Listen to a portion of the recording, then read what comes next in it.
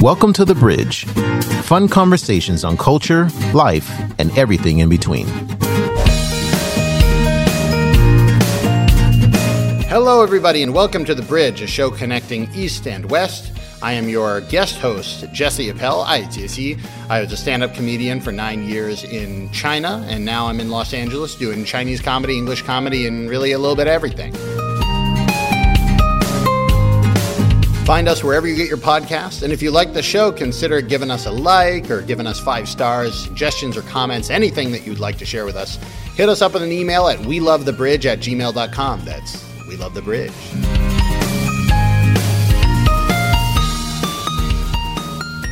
Your host here today with Tom Xia. Tom is a Chinese-American film director, TikTok creator, father of 2. And, yes. We're making this show and talking U.S.-China stuff. Our actual topic this time is, we'll say, intercultural dating. Ooh, this is going to be a sexy one. Yeah, this will be fun. So there will be some stories, I'm sure. And just basically the idea behind this is that, I'm American, but I lived many years in China. Tom, you were born in China, came to the States, and then went back to China. Yeah, Harbin American. Harbin American. That's a great term. And so I'm sure between the two of us, we've seen both in our own lives, with the people that we've dated across different cultures, and then also in the lives of the people that we know who are our friends. So Yes. it seems like everybody basically is in some form of intercultural relationship, whether that is, crossing races, whether it's crossing countries, whether it's crossing just like the actual culture. It seems like there's a lot of mixing going on, and I think generally to the good. Yes. So what was that stat? We have the stat in terms of in the United States, how many I guess is interracial couples they would define it as? The percentage of married couple households that are interracial across the United States grew from 7.4 to 10.2 from 2000 to 2016. Wow. So it went up 3% But that was like 6 years ago. So now it's 75%. It seems like it's becoming more and more common. And honestly, I think if you, if you were to look at major cities and especially cities with a lot of like international connection, it feels even higher than that. Yeah. And then it also That's depends true. on, and then the other question is sort of, intercultural dating, which is really what I want to talk about is that's even bigger than interracial dating because, even within a country, if you have 2 American citizens and, one might be, they have different, they might even be of the same race, but they're different, culturally. Like, how do you deal with, my interest is sort of like, how do you have a good relationship when you deal with those cultural challenges? What makes it work? And I'm coming very specifically from this perspective of being single and looking at having to, I really want somebody who has a background like mine in the sense that they traveled and they know more than just, sort of what they grew up with. Right. Because that's been such a fundamental part of my life is the fact that I got to see things outside of my circle. Yeah, that's a really good point you bring up. Does that make sense? I think intercultural is actually much more important than in terms of like... Well, race is obviously defined very differently in many different places, and it's a little bit tricky to pin down, but intercultural is it's about your experience. Yeah, I mean, like, I read as white in America, but I'm Jewish. If there was a Christian family that, that had a daughter and I was in love with the Christian daughter, that would be an intercultural situation. Yeah. Like, it would be just as difficult in many ways, even though we both speak English, as it would be if I was dating somebody in China who had never been to America. There would be similar challenges, right? Yeah. If I were to date a Korean girl, I mean that would be very different. Yeah. Than if I were to date a Chinese girl. Yeah, and in America, even they if probably we all grew up in the state. Intercultural, Right. So So I guess the first. Yeah. You are married. I am married. You're yes. married. You're married to a Chinese woman. Yeah, it's a very diverse marriage. I was born in Harbin, China, and I married a girl from Changchun, China, which is it's like funny, a block down the street from more. You say it like that as though it like is easy, but it was not a direct path at all for you to meet. Yeah, it was. I had no plans to meet a girl also from northern China, but it worked out that way, and it's because we realized we had more things in common we're both filmmakers, and we just have more common interests than just like cultural backgrounds. But that helped tremendously as well. Do you feel like it was the other stuff that came first, and then it was almost? Do you feel like it was a coincidence that you met somebody from the same, like, Dongbei region in China? Or yeah, it was a coincidence. Yeah, because it was. I met her while we were working together. Yeah, tell the story about how you met, and then So my wife is she's a film director as well, and she was commissioned to make a short film in the States, and she needed a producer to help her with finding locations and getting permits here in the States. And my friend asked me if I was available, and I was available around that time because I was unemployed, still am. And yeah, so essentially, she was my boss during her shoot, and then we took it from there. So then she was eventually going back to China, and you decided to go back to China. Well, she did go back, and we had a long distance relationship. Oh, I didn't know you did a long first, distance. and then I decided to go back. Here's a question for the long. See how it'll work. So again, intercultural, a lot of that's also across time zones in many cases, because you may not be in the same space, especially now with COVID. Who even knows where people are physically? So what was it about? Did the long distance work? And if it didn't work, is that why you went? What was the? I think the long distance worked to the extent that I wanted to find out whether we would work if we were closer together. So it pushed me to the next step. And it wasn't feasible for her to come to the States then. And I also wanted to explore opportunities in China. So it all worked out. It all kind of worked out. Yeah. So do you feel like there's a big cultural gap between the sort of, Chinese American upbringing and the Chinese upbringing? Yeah, absolutely. I think there can be. If my wife Angie only grew up in China, I think we would have completely different experiences growing up, and we still do. We still have we share a lot of different experiences from our childhood. But she also had a chance to study in the States and work here for briefly, so that helped. Yeah, that helped us a lot. So it's and this is, I expect, kind of a theme for people who are kind of, those intercultural relationships it usually isn't literally like person A, fresh off the boat, person B, fresh off the boat in place C that neither have any background in or anything like that. Usually there's some sort of combination of some sort of shared experience, which is how people met. Yeah. And I never expected to either date or marry anybody who spent most of their lives in China. Not because I just didn't have that opportunity here, because I grew up here and I thought I would marry like an Asian American, somebody who shared like my experience growing up. But I think this is a bit controversial, and maybe it's only true for me. I did grow up with this idea that I think, and this has been kind of, brainwashed from my parents' generation, where it's like, oh, you have to be careful about these girls from China. All they want is your green card. So you have to be, I never truly believed that, but it was always like, it was in the background. It was in the background, and it's not a healthy way to look at relationships or anybody. And it's definitely not the case from my personal experience and what I see from my friends. Yeah.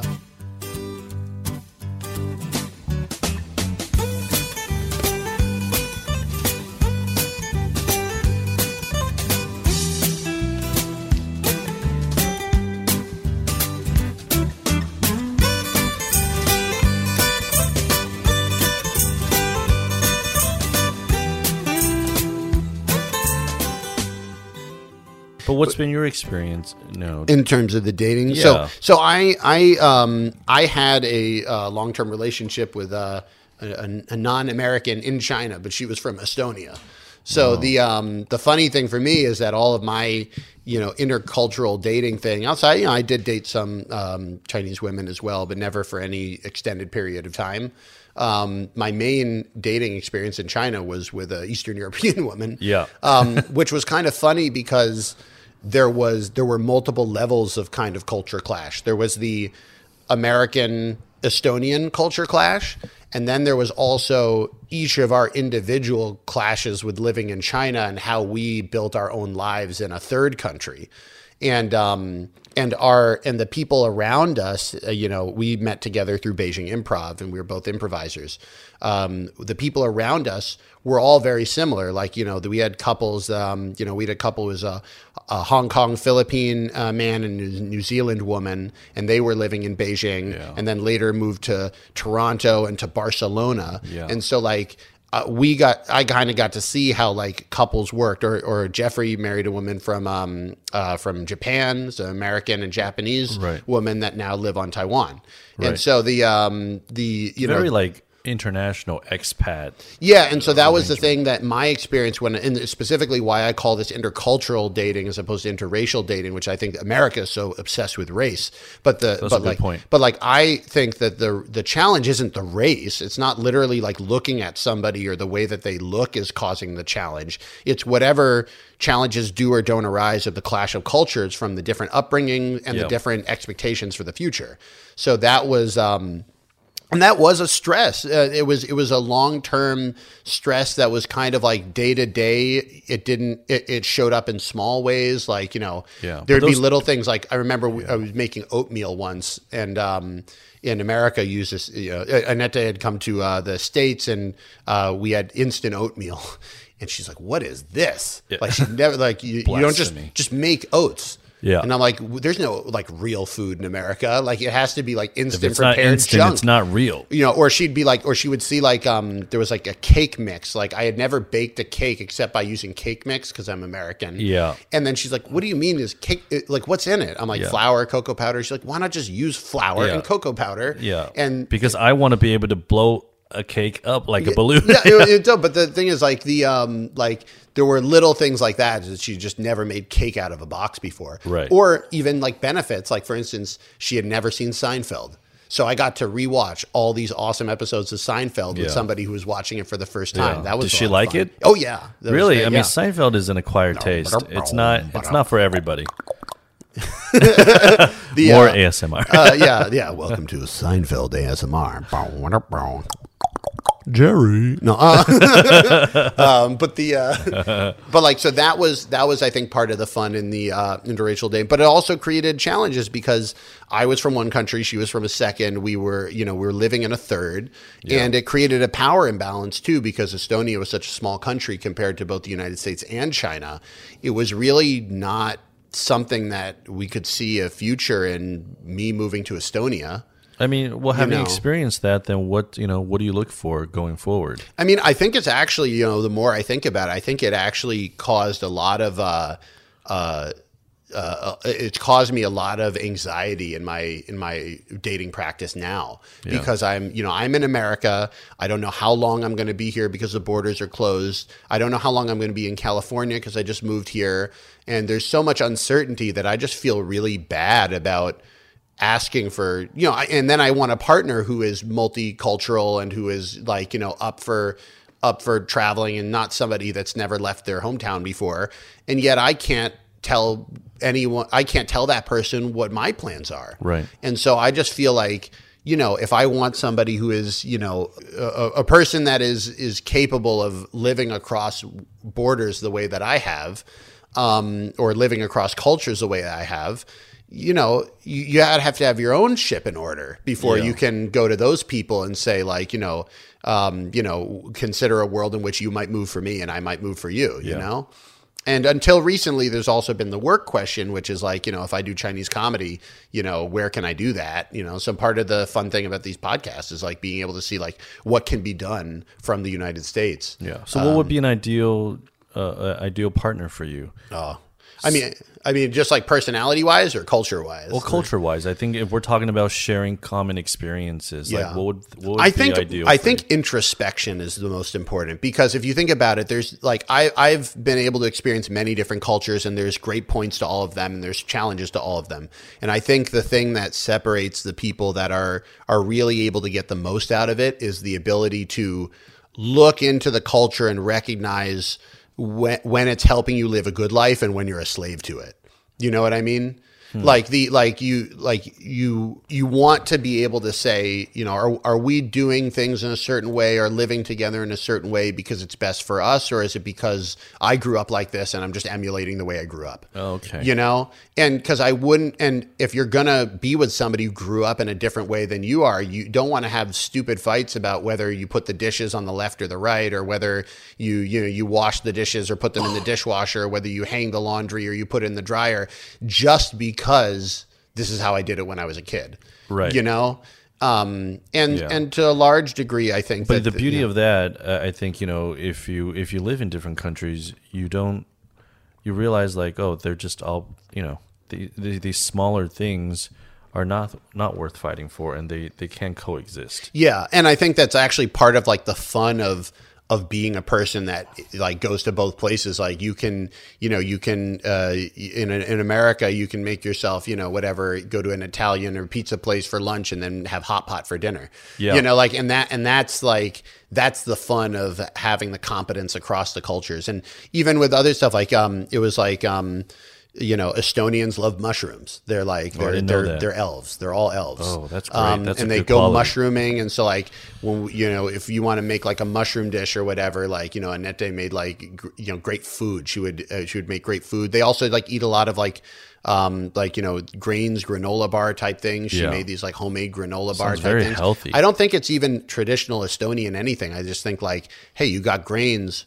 Make the grains, you know, why buy it from a bar? That was what I got out of the Estonian When you get thing. grains, make grains, granola. make granola. Yeah. Make granola. But like that notion of like using just good ingredients and making food at home, like that was something I didn't really have when I grew up. Yeah, that's like, really nice. That's a nice quality. It was so nice, and like, you know, and it made me feel like, you know, it was definitely something that was really cool. And then also there was also the perks of Annette worked at the Estonian embassy. Yeah. So I would occasionally get to go to like you know, Estonian cultural events or whatever, the Midsummer's, you know, sort of the Midsummer's festival where everybody wears like, you know, flowers in their hair and stuff like that, and then you go sit out at night and watch the sunset and stuff like that. I mean, everything sounds really good. I mean, that sounds like those are all positives. Those are all positives. Yeah. The negatives though is, you know, there were negatives as well. Like, you know, she was born the year the Soviet Union collapsed. So like the Estonia that she grew up in was very poor. Right. And there was a lot of struggle because of that. And I think that it manifested itself in some ways as sort of like it was difficult to enjoy things because it was like, you know, it was, you know, there was. So these are the harder things too. Yeah. And that's so deep that it's like, you know, that that it's this again the cross-cultural thing, because every person's going to have their own culture. It's not like America has one culture, but like I'm sure there's stuff that's messed up about me from having grown up here. But then once you get to an adult, like, you know, your partner has to deal with the specific ways that you're messed up. Yeah, and that takes a cultural touch.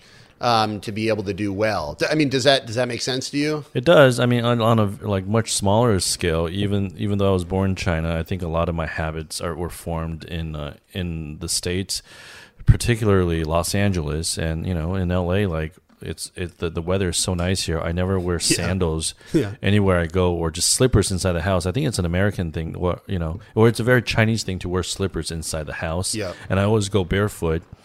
So I mean, this seems so like trivial compared to, you know, being born during the collapse of the Soviet Union. No. But I'm drawing parallels. Yeah, and it's just like when Angie forces me to wear slippers.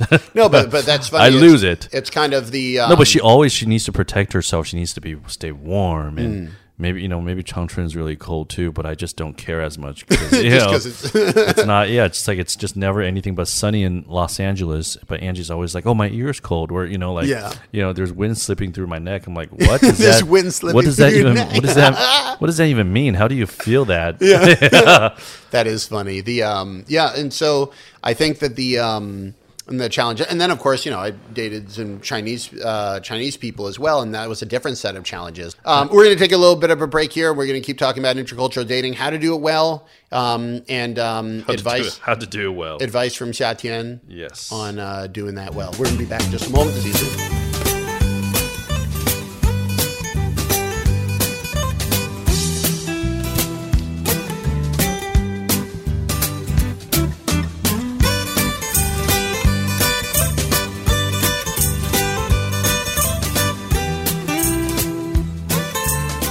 Hello, everybody. How are you doing? Welcome back. Hey, we are back. And today we are talking about intercultural dating. We'll get into race, I guess, a little bit more in this section. But the reason I call it intercultural is like really that's at the end of it. That's kind of how I feel the challenge and the reward comes from the mixing of cultures as opposed to, say, just like race. Or maybe by American standards, from the American experience is more divided by race. Yeah. Does race play? Race does Race play is a a part. huge. I mean, dude, I'm a comedian. If you go to a comedy show in America, 70% of the jokes are about race. Right. Like there's really almost nothing else. Yeah. I mean, the American narrative is intertwined with race. It's And it's it's very an American. I mean, it's the result of this. The history of this country is that the land that was that is now the United States was filled up with 200 nations that are now almost all entirely either not where they were or are gone. Yeah. And then it was replaced by both the Pacific, the Atlantic, the Caribbean, like everywhere just came on and is standing on the land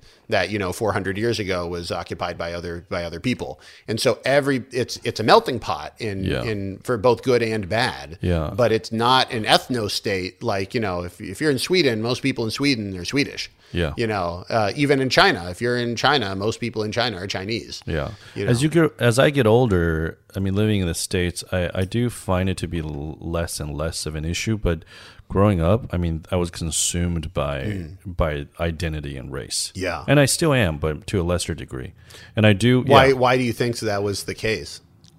I think for me, I mean, it's part of the reason why I got into filmmaking. It's I can attribute that to the lack of representation in the media of Asian men. And then what about when you would see? Well, I guess this is it is relatively new, but like, did you see any interracial or intercultural couples in media or film or that made you think about like one of these days I might marry somebody who looks different than me or has a different culture than I am, or were you for all the wrong reasons? Meaning that like I think it was like interracial couples were proportionally white men and Asian women versus Asian men and white women. And I think that left me with this feeling like, oh, I need to prove myself. So then it's not, so I was, as a younger me, would want to date a white woman just to prove to myself that I can, versus finding something we have in common and basing it off of something healthier versus something like my ego, I mean, that stuff really does mess people up though. Like, on the other end of that situation, like I didn't date anybody in China for the first like 2+ years I was there. And a lot of it was because of that stigma against like, there was a lot of people who say, the white people come to China and they come just to date Chinese women and like take advantage of that situation. Right. And that was not at all why I was there. And it took But years. Everyone else, yes. But yeah, everybody else, I mean, those except for people Jesse. are schlubs, but not me. No, Yeah. but it's I tried, but I just couldn't be schlubby enough. No, but it was like it was a big thing. It was like a huge stressor in my life. And there are people now that like I look back at when I had first arrived, there are people that I wanted to ask out, and I didn't ask out because I was worried about being judged in that way. Yeah. And even now it's sort of like kind of a question now coming back to the States. It's been kind of doubly weird because the Chinese people that I meet, if I meet Chinese women and I talk to and tell them about my life, like I'm from the same place that they're from in some ways. Like I lived in Beijing, they might have been to Beijing or even lived in Beijing, but the Chinese American women treat me very differently. And the Chinese American women have, I think, much less of an idea about what to think about me or the fact that I spent so many years in China. Because it's hard to place your experience in the context of the American experience. Yeah. They're like, what kind of guy are you then? So you're Chinese? You're white? No, well, they like, know what? I'm not Chinese. They know I'm, and that's another question is even whether I'm white or not, because, and I'm Jewish. A lot of Jews died because they weren't white enough. But in America, you're white if you look white, because race is so much based off of visual. Yeah. And so it's, and this is one of the big things in the Jewish community is like people will say, is it anti-Semitism if people will say horrible things about like, if the Israeli government does something bad, then people will really pile on the Israeli government. And they say that's kind of the modern, type of anti-Semitism, is that like, you're white when it's convenient for people to think of you as white, and then you're not white when it's convenient not to be thought of as white. That's a whole nother issue. And that's another element that Were you self-conscious at all about race as a kid? I think like as an ethnic, so I grew up, in a place with a lot of Jews, but it was definitely, the Holocaust was not that long ago. Right. And so it's generationally just like, it's just ingrained in all the Jews. Everybody knows that not that long ago, like, the Jews were attempted very forcefully to be wiped out. And some people made it out and we won. And now Israel is there. That's a very simplified way of figuring, like, going through that. But it was definitely something that I knew. I think on a daily basis, again, because you don't get profiled. Right. Or at least not in most parts of the States. You don't get profiled. You don't get pulled over. You don't get like, you don't get shot if you're wearing a hoodie because you're Jewish. But it does add in an element of like, you would see stuff on the internet. Like I played a lot of StarCraft when I was a kid, and you would still do. Well, I watch a lot of StarCraft now. Yeah, with kids. I'm not saying he plays with kids. No. He plays StarCraft. I mean, some of the best players now are really young. Anyway, not the point. But I'd be on StarCraft and like you'd see just like people in the chat, just like casual racism against casual slurs against Jews, casual slurs against black people, like just casual slurs on the internet. Yeah, that's and wild. they didn't know I was Jewish, right? But that's why it was worse. It almost would feel better if they knew I was Jewish and like I want to hurt this guy, and that's what I said. It's just how casual it is. It's worse that they weren't even trying to hurt anybody, and they're just like, here's an insult, you know. So like that is an element of culture that is. Why I really like the term intercultural much more than interracial, because the reason why this would be relevant to say either a Chinese or a Chinese American girl or even the Estonian girl that I was dating is like it's only important in so much as the active culture of today. Yeah. And understanding that background culture is the important thing. It's not what box you check on the census. Right. And even those boxes, like when I got back to here, and people say, "Oh, you should date an Asian American girl." I'm like, Asia's huge. Yeah. Half of the world is in Asia. Are we talking? Are we talking India? Are we talking Southeast Asia? Are we talking Philippines? Broad stroke. It's category. It's such a broad stroke category that makes very little sense to me as somebody that lived in Asia for a while. Like, people in China wouldn't feel any affiliation with people from the Philippines. But then here in the States, it seems almost as a reaction to being called Asian Americans by white people, the Asian American community seems to have an actual identity that's grown up. Yeah, I think that's a really healthy way of looking at it. I mean, it takes you out of this like stigma of like, oh, I'm dating outside of my race. But if you focus on culture, then you'll have a lot more in common, because we all have a lot. Yeah, I mean, you might find like, hey, I like Lord of the Rings, you like Lord of the Rings. That culture we have similar. Right. Like it doesn't matter that you read it first in Chinese. Yeah. It really doesn't matter at some point. And so, and different cultures have different connecting points as well. So like, if there's, if you.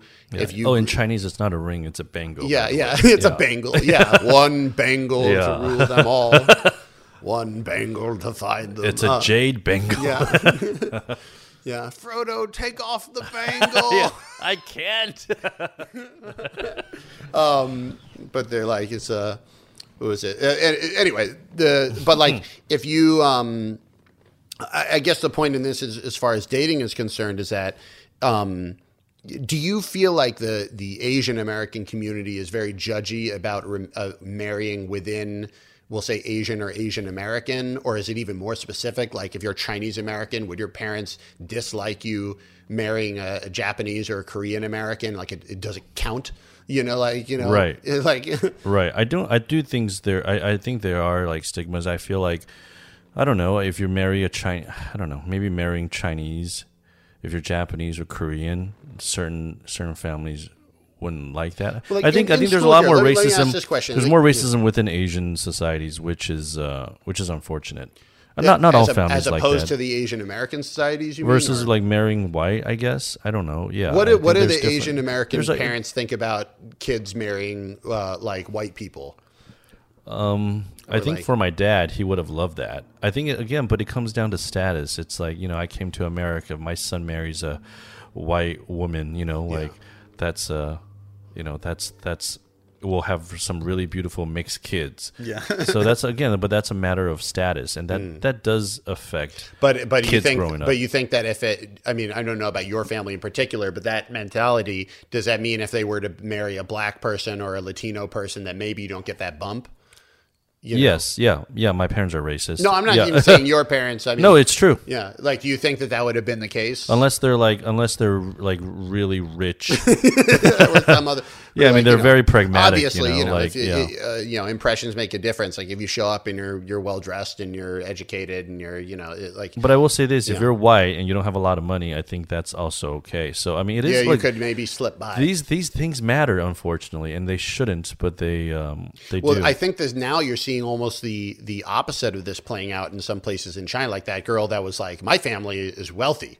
You can't just be a random white guy if you're going to marry me. Yeah. And I'm like, I never said, like, look, I don't know you were an hour late to the date. Right. I didn't I know. do it. So I think she's like working out some of her own issues. This was exactly, that in a nutshell was kind of exactly what I felt like with all of the women that I met on Bumble in China. I didn't go on a ton of dates, but I went on some, and I would have these weird experiences where, people are on a dating app, right? So they swiped on me, I swiped on them. We have a chat, we go and meet up for a drink or whatever. And I would listen to a lot of like very strange monologues from people that many of them had studied abroad, and many of them were like in the process of trying to figure out what they wanted from a partner, which makes sense because I also was trying to figure out that. It's not like I'm done with that process, but like there was a lot of there was a lot of bad mouthing of all the other foreigners they had dated. Right. Like, so I would listen and they would say, oh, like, I really don't like dating, Lao Wai because blah, blah, blah, blah, blah. You mean in China, right? In China. This was what they I think say. To be fair, like a lot of expats go to China also just to play around. No, but that right. But that, nobody's there to. I understand to start a family. No, I think that I understand the sentiment there, but I was sitting in the date and being like, why are you telling this to me? Like, I didn't. I think you were just the. I was just kind of the sounding board for a lot of these frustrations, and it made, because I was like, yeah, that guy did a shitty thing to you. Yeah. Like, I didn't right. know. I didn't you know. You represented all white guys. Yeah, I didn't get called in, and then try to hit them with the. I'm not justifying her actions. No, but you know what I mean. It was it was a complicated thing to get through, and I think that again, why I like bringing that kind of lens back to the culture rather than the race. I think in America, representation is important because it does leave these shadows of doubt, within a lot of minorities of like, who am I? Where do I belong? Mm-hmm. You struggle with these, and it affects you. I think about my kid, my boy a lot too. Like, how is he going to grow up? I want him to spend time in the States and in China, so he doesn't feel like he's underrepresented. I think it's important. I think Asian Americans need, all minorities need bigger, and a lot of it and is a wider range of representation. Yeah. And that, even at a small scale, if you find the right community, that can really be impactful. Like I met a guy in Beijing who is half Jewish, half Chinese. So his dad is Jewish, his mom is Chinese. He grew up in San Francisco. And he said, like, I didn't even know there were white Jews until I was 15 because everybody I knew was half Jewish, half Chinese. Like, everybody looked like me. And then because there were so many mixed couples. Chinese women and Jewish men. Yeah, but he was like, it's funny, like, coming to the, you come to see the Beijing Jewish community, and he looks at the white people there and he says, like, no, everybody should be looking like me, And so I just thought that was funny. What a perspective to put on it, because it's like a lot of this is just that, I think about this a lot in terms of what does it mean that the world is opened? Like in 1500 or whatever, you would be some sort of like weird god if you had traveled halfway across the world. Like, it doesn't even happen. Kings don't do that. You're an astronaut. You would be an astronaut, a literal astronaut. And then nowadays, like you can hop on a plane, you can study abroad, and the world has been open really since, we'll say, jet technology. Like after World War II, commercial aviation, regular people being able to travel. You don't need to be a missionary. Yeah. You don't need to be, some sort of like, like exile or whatever. Like you can look at the news. Like there were like, I remember seeing an article on this, that there was like a couple Chinese scholars from Tsinghua or whatever in America in like the late 1800s sort of thing. And they went on tour. They just like the fact that they could speak English and tell about the world in China. Yeah. Like people paid tickets just to show up and listen to these people talk about the Far East. Right. And now it's like, dude, I don't get paid tickets for that. I just have to make TikToks for free. Yeah. So like, but at the same time, Jesse, you do also go on tour. You do talk about your experience, I do, which but is unique. I do, which is unique. But I think that's part of the and it's maybe more telling less than the content, but that there are so many other people that have cross cultural experiences that I can do that. Yeah. Because the people that show up to the shows, yes, you get some people that have never traveled before, but you get a lot of people that are like Chinese American who studied abroad in China and is now back in the States, and you get Chinese people who have lived here for 8 years, and you get enough of these astronauts, for lack of a better term, that you can make a whole show performing just to them. Right. And right. And that's not even to mention people like Chinese Americans that have been here for 5 generations or whatever and still working it out.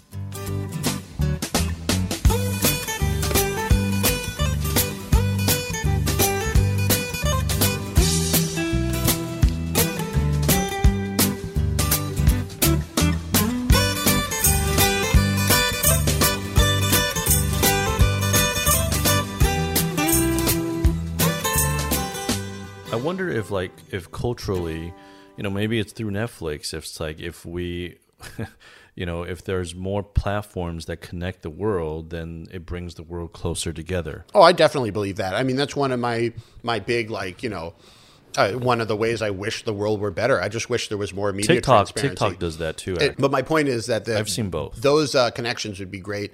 And it comes back to dating. It's like you also. I feel like one of the interesting things is like intercultural couples are huge on the internet. Like those are the people that make all the videos that everybody loves. Is like it's like, oh, I'm married to a Japanese man. Here's how we do our here's how we visit his parents or whatever. Yeah. I'm married to a Chinese girl. Like here's what she wanted to do for vacation or whatever. Yeah, or Chinese guy with like Ukrainian girlfriend. Oh yeah, that's a huge one in China right now. Is like the Ukrainian girlfriends are apparently really in. Yeah, yeah. So I don't know. It's because I'm Chinese that they are pushing a lot of Chinese men and white women on my TikTok. Oh really? Yeah. Maybe do they know you at some level? Yeah. Some did I demand that on something? No, but I want to take a little bit of a twist so we can kind of finish up the last segment and talk about a little bit of advice for like what have you seen from the friends of yours that do intercultural dating really well? Yeah. What or from your own life experience, one thing that you think you figured out really well? Like Yeah. what are the skills that make this doable and enjoyable and possible?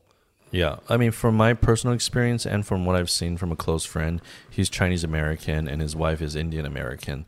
They're both physicians. They met in med school, and I mean, they're just perfect for each other. And I think if it wasn't for med school, like I don't know that because we both grew up in Arcadia, where they're just more Asian Americans here. I don't know that he would have met somebody he has such like close interests with. Yeah. And it's this same thing with me and my wife. We both love filmmaking. We both love the entertainment industry, and I think it's our common love for film that brought us together. I mean, this is sort of the the weird downstream side effects of so many women having their own careers now is that they can engage with men through the career. Right. And it's not just through school, because I feel like previously it may have even been you met in college, but then, the woman has to give up her career. Yeah.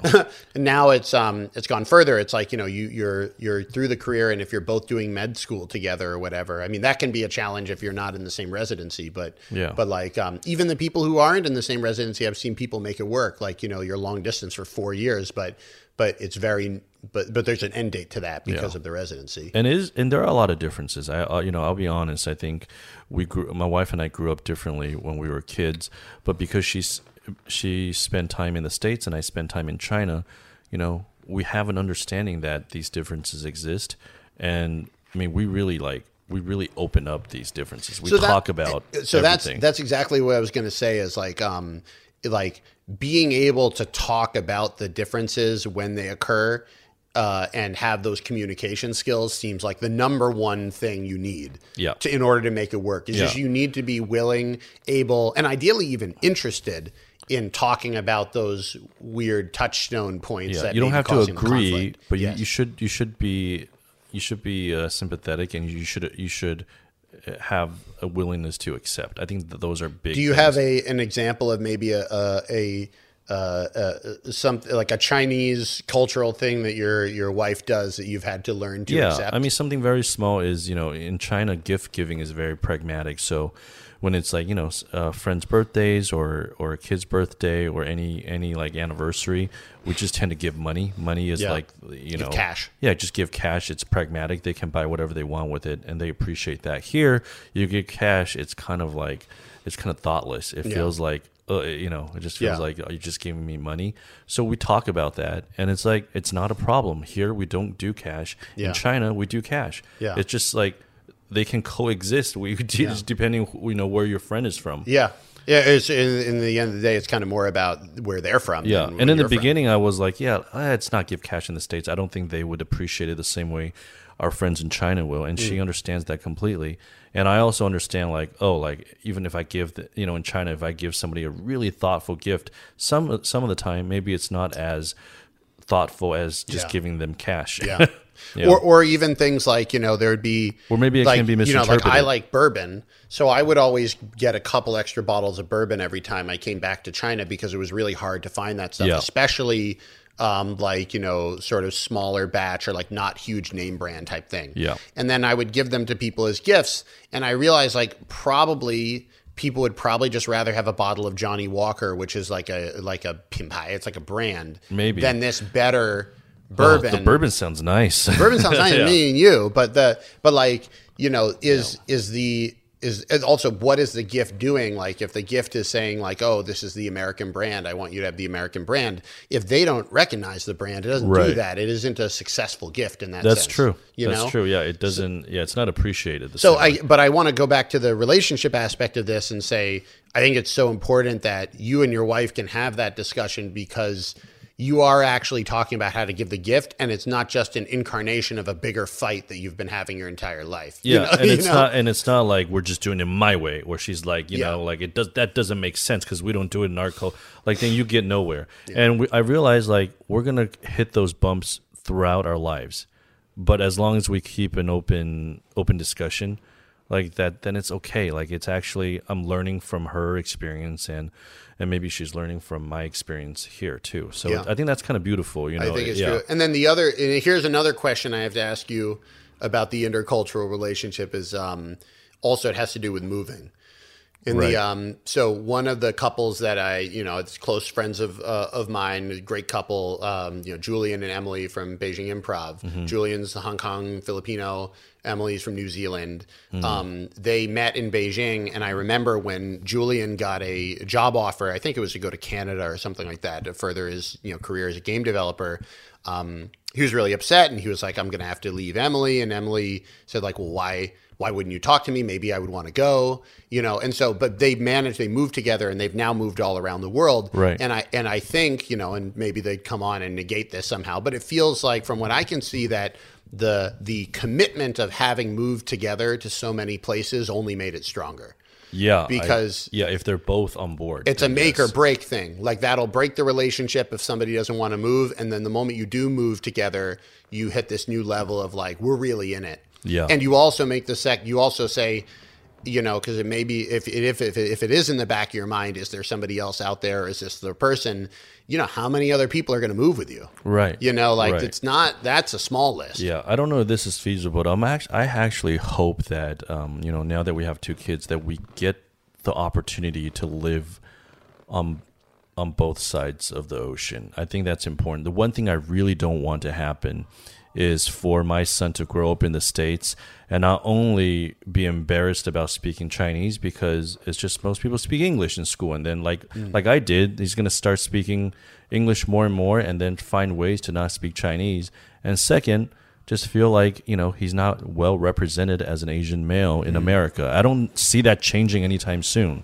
Yeah. So, but in China, that's a different story. You don't have that problem. You see heroic, like Asian men on TV commercials and everything, so it's not, you don't feel like you're, you don't question why you're being underrepresented. So I think that did a lot for me when I traveled back to China during summer breaks. Just to go and see go to the movie theaters, and every movie is all just Asian people. Yeah, you have Chow Yun Fat, it's like you have really like good looking Asian men who are leading male like figures, and that was Chris Rock had that amazing routine on the race in America, and he was talking about how he's like, I made it, I'm rich now, I live in a giant building, one of my neighbors is Oprah, one of my neighbors is Jay-Z.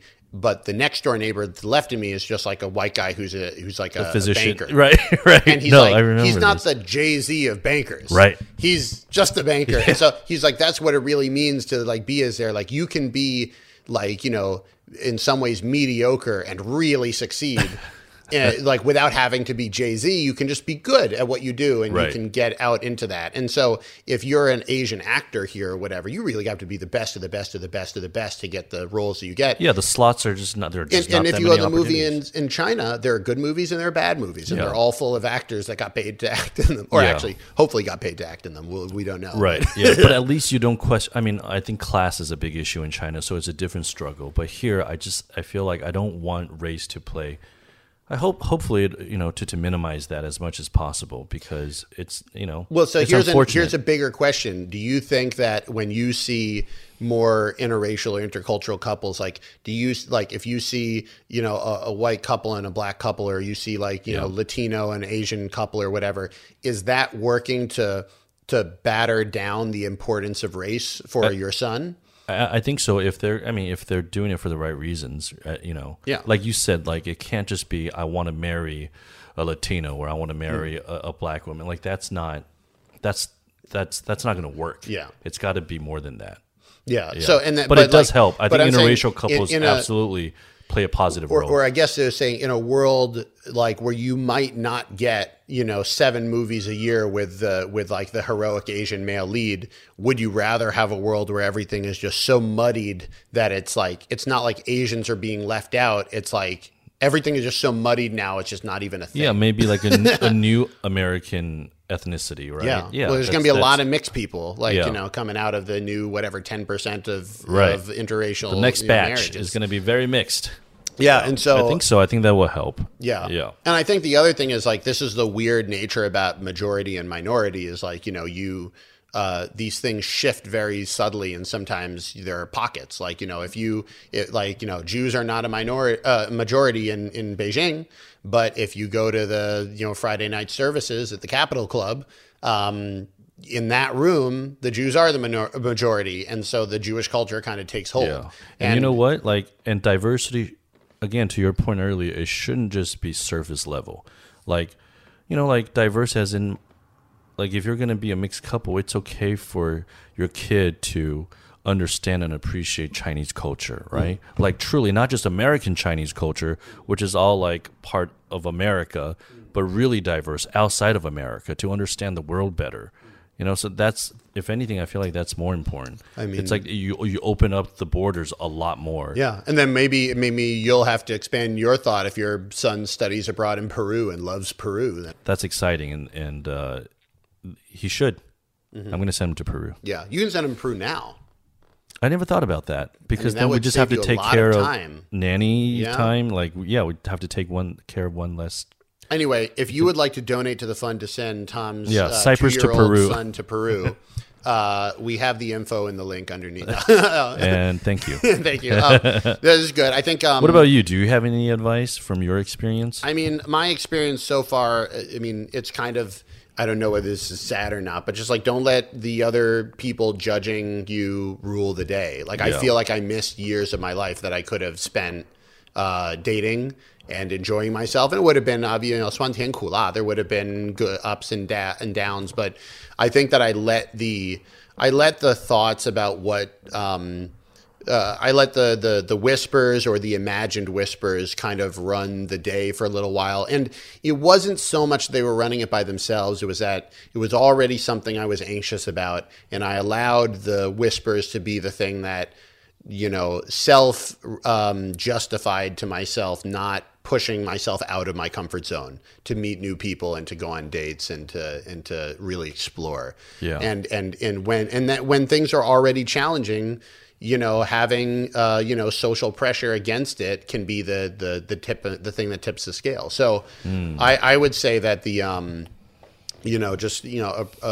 being willing to just say approach everybody as people, and then to know that you're strong enough to take the heat, so to speak, if you wind up in an area of people that aren't supportive. And ultimately, if people aren't supportive, maybe you shouldn't be living in that part where people aren't supportive. It doesn't mean that you're doing anything wrong. It could be a problem with the environment that you're in. Yeah. So anyway, and focus on intercultural dating. Yeah, guys. I mean that's all. I think that's at the bottom. Yeah, I think that's the true. Yeah, that's the true answer to working it out. So that's where where the fun is and where the challenges are. So it's it's less of a check on a paper sort of thing and more of a see who the life of the person you're with is. Yep. So if anybody else has any ideas, definitely put them in the comment section. Love to figure it out. And when Jesse means ideas, he means single women. Yep. And profiles. Yes. If you like Lord of the Rings. Yeah. If you like Lord of the Rings, I love Lord of the Rings. If you're good at StarCraft, I mean, you're good at StarCraft. Yeah. He'll propose today. Yeah. He'll drive out to wherever you are. If you can fast expand, you're already in. You are in anyway. None of that. That sounds really. If you can fast expand, if you can fast expand, we're gonna have a great economy in this family. So, anyway, before I reveal too much about myself, before you fast expand, I'm gonna fast expand into the next episode here. Thank you everybody for listening. My name is Jesse Appel. This is Tom Shaw. Bye bye.